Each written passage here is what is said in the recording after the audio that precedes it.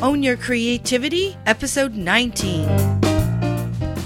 Like when you execute an idea, it's all right if you don't do it perfectly. The point is just to do it, and then fine tune it. You're listening to the Own Your Creativity podcast with me, your host, Elizabeth Johnston. Never miss an episode. Subscribe to the podcast on iTunes. Go to bit.ly/creativity podcast to subscribe now. Hello, everybody, and welcome to the Own Your Creativity podcast. I'm really excited to be talking with Michael Thiemer today. He's a photographer I saw speak during the Concordia TEDx talks, and he was speaking about the surprising outcome of photographing strangers on the street. Welcome, Michael. Hi, thanks. Thank you for having me here. Well, You've had a really interesting journey coming to be a photographer. You're originally from Paris, and then you came to Montreal, and then how did that all come about that you became a photographer? Right. Well, I guess for the first 26 years of my life, I've kind of been looking for myself, my own self. So when I was 20 years old, I really didn't like the life that I had for myself in Paris. I couldn't figure out what I was going to study. Didn't really fit in any of the conventional French courses. So I decided I'd move to Montreal for a change of scenery. Went to Montreal. I studied at HEC Montréal, classic marketing bachelor. Nothing very interesting here. When I graduated, I started working in an advertising agency. I spent 3 years working there. It was fun. Kind of shallow, maybe, but it was a fun experience. And then I went to work for a big fashion/shoe company as a brand strategist, and that did it for me. That was okay. After a year, I reached a point where I was so frustrated with myself and with the work I was doing, or the lack of work I was doing, and the list of ideas of stuff that I would eventually want to do with my life had gotten so long that I decided to just quit there and then. Without any other plan in mind than to just figure out what I was going to do with my life. And that's when I bought myself a camera. Started doing exactly what Humans of New York does, but in Montreal, because I was a fan of the blog, and I thought someone ought to do it in Montreal. And I started doing that, and it just turned out that I enjoyed so much being out there on the streets and taking pictures every day that that's what I've been doing ever since. So 2 years, it's been 2 years now, and now I'm a full-time, full-fledged photographer. Wow, that's amazing. So what was the project in New York that inspired you so much? If you could just briefly tell us about that. So it's called Humans of New York. It's quite popular. It's got about close to 20 million people following it on Facebook. The guy did 2 books out of his blog, which were like number one bestsellers in the US. I think it's the photography book that's been sold the most in the world. And the concept behind it is quite simple. The guy walks around New York City with a camera, stops random people that he meets while walking around, takes their picture, and then tries to find out stories about them. So he asks questions like, I don't know, what's your greatest struggle? What's your most memorable moment in your life? When was the happiest time you've ever had? Just questions like that get people thinking about their own lives and get them sharing very interesting, very moving often, and very inspiring as well stories. So when you first started doing this, going up to complete strangers and asking them really personal questions, was it nerve-wracking initially? It was hard. Yeah. It was actually, I did this as a challenge for myself, because I guess I still am in a way kind of shy. I'm an introvert, and it seemed to me that it was the hardest thing anyone could ever do. Go out there and talk to strangers. So the first time I did it, I was like shaking. Like my entire body was shaking, but I went anyway, and it went great. It was just, I realized the minute I'd done it, the minute the guy said, "Yeah, sure, you can take my picture," and he was all nice, I was like, "Oh wow, this is actually super easy." And then like I went and talked to 5 different people in like 20 minutes after that. Oh my goodness! And what does it give you though to speak to people? It's so I've repeated that quite a few times. I haven't made, well, the first year. Now I kind of found a way to make a living for myself. But the first year, I had never been this poor. Like I made absolutely no money in the first year that I did this, but it was my plan. Like I'd given myself a year not to worry about having an income. But still, I'd never been this poor, and I'd never felt richer. Wow. All the stories and all the interactions that I've had with people, it's just the most enriching thing that I could have ever done. It's like everyone has something that they're giving me. Like they're just the connection that we share, the moment that we share, the things they tell me about themselves, the emotions that we share as well. It's so like I've grown so much. I feel like I've lived 20 years in just 2 years. Wow. And do you think that there's a lesson in there, for everybody, that we actually need more face-to-face time? We do, yeah. We so desperately do. And I mean, I'm not even only speaking for myself, because like, I knew that I needed it, and that's why I felt the urge to go and do it. But I've realized now, talking to so many different people on the street and seeing how they react, they all appreciate that. They all appreciate that impromptu conversation with someone you've never seen before. You're probably never going to see them again afterwards. And it's just nice to connect with someone, to have like a genuine connection. There's no agenda. Nobody's thinking about, how can I say that? Nobody has like a goal that they're not telling the other. It's really just two people meeting, and it's nice because it allows me to be myself more than with someone I would actually know somehow. It's wow. Strange. So you can be more honest and open with strangers than you can be. I tell stuff to people that I wouldn't tell my best friends, or my parents. And the same goes for what they tell me sometimes. And even though they know the story is going to be published online, it's like they haven't told it to their friends sometimes. They're telling it to me because, I don't know, it feels right at the time, I guess. They don't know me, so I'm not going to judge them. It's not going to change whatever image I have of them because I don't have any. Right. And then I guess once they've told it, they feel like, okay, right, well, you can make it public now. I've like the weight is... Yeah. The weight is off my shoulders now, so go for it. I've told that really personal thing to a stranger, and I'm still standing. Yeah. So it's like, okay. Yeah, so go for it, publish it. Yeah, whatever. Let the world know, Wow, that's so cool. I teach a writing class, and a lot of the people have been there for many months, taking it again and again.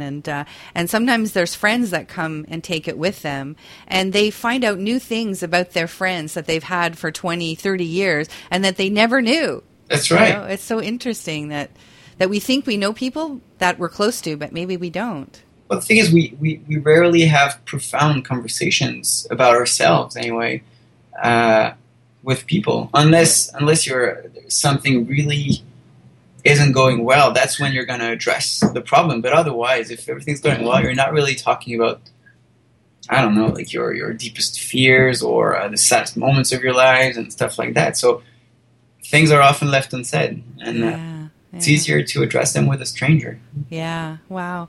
What was the most eye-opening discussion that you had with somebody? There's so many. Well, eye-opening. Okay, no. Eye-opening. Probably, I met a man. His name is David. When I met him, he was panhandling with his dog. He looked. He was topless. He wasn't wearing a shirt, and he was very thin. Well, I mean thin, not thin. He was maigre. Sorry, I don't know the English word for that. Like, I don't know, but probably gaunt. What was the word? Gaunt. Really, gaunt. Very thin. So. Very thin. Anyway, it didn't look really healthy, and he was panhandling on St. Catherine Street with his dog, and he had his head bent down on his knee, his hand reaching out, and he was like rocking back and forth over and over again. And my first impression of him was that, oh wow, he looks like he's in need of a fix. I was 100% sure he was a heroin addict, and I almost didn't go and talk to him. But you heard that story because you were at Concordia, right? Yeah. But still, so I went and talked to him, and the first thing he said when I said, so I crouched down and I said, "Hey, is everything all right?" And then he like instantly lifted his head up, gave me a big smile, and said, "Oh yeah, I'm just praying for things to get better." Oh my goodness! Like yeah, and the way he talked, everything was just like, "Oh okay, well you look actually fine," you know. Like, and then we got to talking. I asked him about like how he ended up where he was, and the story was he had lost everything because he had spent everything he owned, not nearly for anything drug related, just because he wanted to save his dogs. His dog who had 2 tumors that needed to be removed in a 6-month interval, 6-month time. So he spent everything he had just because he'd rather save his dog's life and end up on the street than lose his dog and keep his apartment. Wow! So that was quite an eye opener for me. It was like a big slap in my face because, as I said, the first thing I thought about him was like, okay, he's probably a junkie, probably responsible for his own misery. Misery, right? Yeah. And no, he wasn't. So wow. It's a good story. Yeah. And, you know, again, the lesson there is that you can't judge a book by its cover and that we have so many preconceptions that interfere with our understanding of each other. You really can't, yeah. And it's true for the homeless, but it's true for, I met a man in a suit. He looks like very dapper, very classy. And I had a conversation with him, and in 5 minutes he told me that he was actually probably one of the unhappiest person in his job, in his office. His wife had cheated on him with his best friend. Like he was really at a time in his life that really things weren't going well, and he was questioning everything about his life. Wow! But if you just walk past him in the street, you think there's like another successful businessman, you know? Yeah. So yeah, you can't trust appearances. No. So what's your definition of creativity? My definition, creativity would be just create anything new, whatever it is. That's creativity. Yeah. Creating something that wasn't there before. Yeah. Yeah. And simply. Was there a time in your life when you weren't connected to your creativity? Yes. And what was that like for you? Before I quit, yeah. Before you quit? Yeah. So I was kind of creative. I was creative when I was in studying. I wrote songs, I played music, I sang, I did a bit of shows. I did a video for my school, stuff like that. So I liked creating things. Then I got hired, got a job, started my 9 to 5. Like deadlines, clients to manage, a boss. And I thought working in the advertising industry would be a way to keep on being creative. But I was wrong.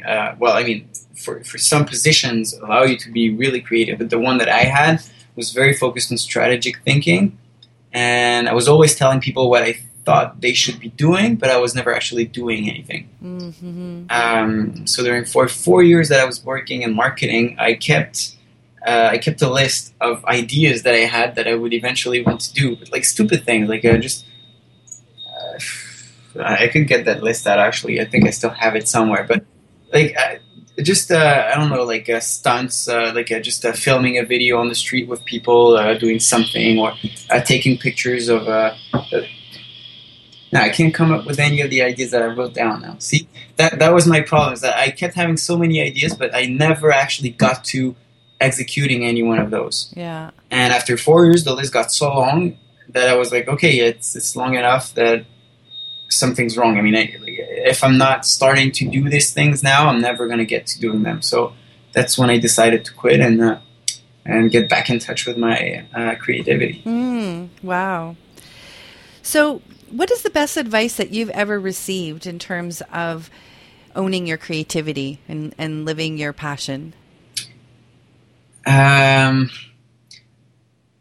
I can't really say that it's an advice that I've received because I haven't really directly received any advice regarding that. But I remember there's two blogs right before I quit that kind of did the trick for me. I was like, yeah, I want to quit, but I'm not sure I've got the courage to do it, and what am I going to do afterwards, and it's going to be scary, and I'm not going to get a salary at the end of the month. How the hell am I going to, what's my life going to be like? And then there's two blogs.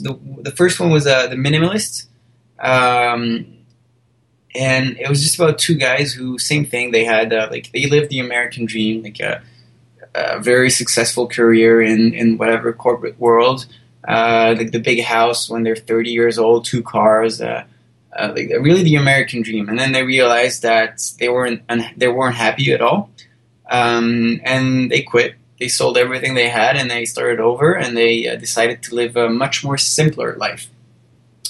And that story and their experience really resonated with me, and they really gave me, I guess, the not the courage, but they comforted me in thinking that this is going to be okay. Even if I don't have a job, even if I have no idea what I'm going to be doing next, things are going to be okay. What's the worst that can happen? And the second one, I can't remember the name. What was it? It was something about Joe Does Something. I can't remember the name, but it's a guy who basically every week or every day comes up with a new project and just does it. Oh my goodness! It's like Joe Does Stuff, or I forgot his name. Stan Does Stuff, something like that. And I was like, oh, you can, things that you start, when you execute an idea, it's all right if you don't do it perfectly. The point is just to do it, and then fine tune it. Yeah. And his approach to creativity, which was whenever I got an idea, I'm executing it right away with whatever means I have to execute it. That also motivated me to try and do the same. Well, not do the same, but try and execute my own ideas. Yeah. Oh, so cool. And I noticed that you have lots of hats in your room there. Yeah. do you wear those hats, or do you just collect them? No, I used to wear them when I had shorter hair, but now it's with this, I can't really put them on. So. Yeah. I love hats too. So, share one of your personal habits that contributes to your creative success. I just get out of my place. Yeah. I'm a photographer, right? So I need things to photograph, and I'm a real life photographer, so I don't do studio. So I need to see things happening for me to take pictures. So the easiest way for me to get creative is to just go out and about and wander out the streets and see whatever happens. That's how I meet people. That's how that's how new projects come to life. That's how, that's where all of my creative stuff come from. The street, the life. Yeah. Is there any time where you get up in the morning and you say, oh, I don't want to go out? Yeah, of course. How do you motivate yourself to get going then? I don't always. Sometimes, if I know, because to be a street photographer and to do street portraits and talk to random people, you got to be in the right mood. If you're not feeling it, it's I've tried it and I know it's not worth going because I come back empty-handed. I come back with nothing. So if I'm really not feeling it, well, usually I'll try to put myself in a good mood. I don't know, I'll listen to some music, or whenever I'm working from home, I don't know. Yeah, I guess music kind of helps. It puts me in a better mood. But yeah, there are definitely some days I don't want to go out there, and I just don't. It's all right. Yeah. You don't have to be super, you don't have to be 100% creative all the time. That's all right. Yeah. And is there a person who inspires you to be creative? A particular person in your life, or maybe another photographer, an artist, or somebody else, even somebody you don't know? Many people, really. I couldn't pinpoint just one. But yeah, I'm a huge fan of street photography, so all of the classic street photographers. Just got myself a book from Robert Doisneau yesterday, and so I was looking at. So yesterday, before I went to bed, I looked at about maybe 50 of his pictures in the book, and this morning I couldn't wait to go outside and apply some of his ways of looking at things to my own photography. but I mean, Robert Doisneau is one. There's so many different people that whenever I come up on a cool project online, it gets me thinking. So do you have a particular project that you're putting together now? I have quite a few, actually. So the one I'm starting this Saturday is I want to assist to different religious ceremonies in different places of worship, and just capture whatever's happening during those ceremonies. I don't want to talk about religion. I don't want to talk about what they're actually doing, what they're believing in, what they are allowed to or not allowed to do, or whatever. I just want to show what it looks like. Oh. And basically, I want to come up with a series that can only inspire awe at the beauty of the rituals and the beauty of the people and the interactions and and whatever's happening in those places, and not start any argument or discussion about what you should or shouldn't believe in. Right. And maybe this is a redundant question, but I have it on my list here. So what's your favorite work of art? And it can be any type of art, photography or film or music or... It's photography. Yeah, it's become photography. It used to be movies, but now it's definitely photography. Street photography, precisely. I just love seeing like stills of life, like just instance of life that you would completely overlook, like whenever they happened, but now they're frozen in time, and you've got all the time in the world to see how beautiful that is, actually. Yeah. And in a film, I guess that would be fleeting. You wouldn't be able to see that beauty. I guess film is more, it's fleeting, but it's more moody, I guess. It's more about the mood rather than the actions. Yeah, I guess. This is just, I'm like brainstorming with myself as I'm saying that. Interesting. Okay. And do you have a favorite quote that inspires you? Well, I have one that I like, but it's from me. Oh yeah, okay. So what is it? So it's just it's my photographer's quote or signature. It's like keeping my mind as open as my eyes. Oh, very cool. So how can people find out more about you? My website, I guess, mikaelthemer.com. It's I should spell it out for everyone. Or I'll have it on yeah. And they can also follow the Facebook page Portraits of Montreal, which is it's my pet project. It's my fil rouge, I guess, the project that I've been doing for 2 years now, and I'm going to continue doing no matter what. And will you be having a show at some point, like that people can? I do actually have an exhibit coming up in June. It's at a little restaurant called the Café Bistrot Jarry Deuxième at the corner of Jarry and Deuxième Avenue. Okay. And it's going to be with my partner Thibaut Caron, with whom I'm doing Portraits of Montreal. We've just come back from a trip to Haiti, and it's going to be pictures from the trip. Oh, wow. Very cool. Yeah. All right. I'm going to look forward to that. Well, thank you so much for taking time out of your photography day to speak with us. My pleasure. Thank you for having me. And one last thing to share with you before I go today, and that's that I'll be hosting an online writing challenge on Facebook soon. So if you'd like to find out more, just go to onlinewritingchallenge.gr8.com, and that's gr8.com. So onlinewritingchallenge.gr8.com. Until next week, own your creativity.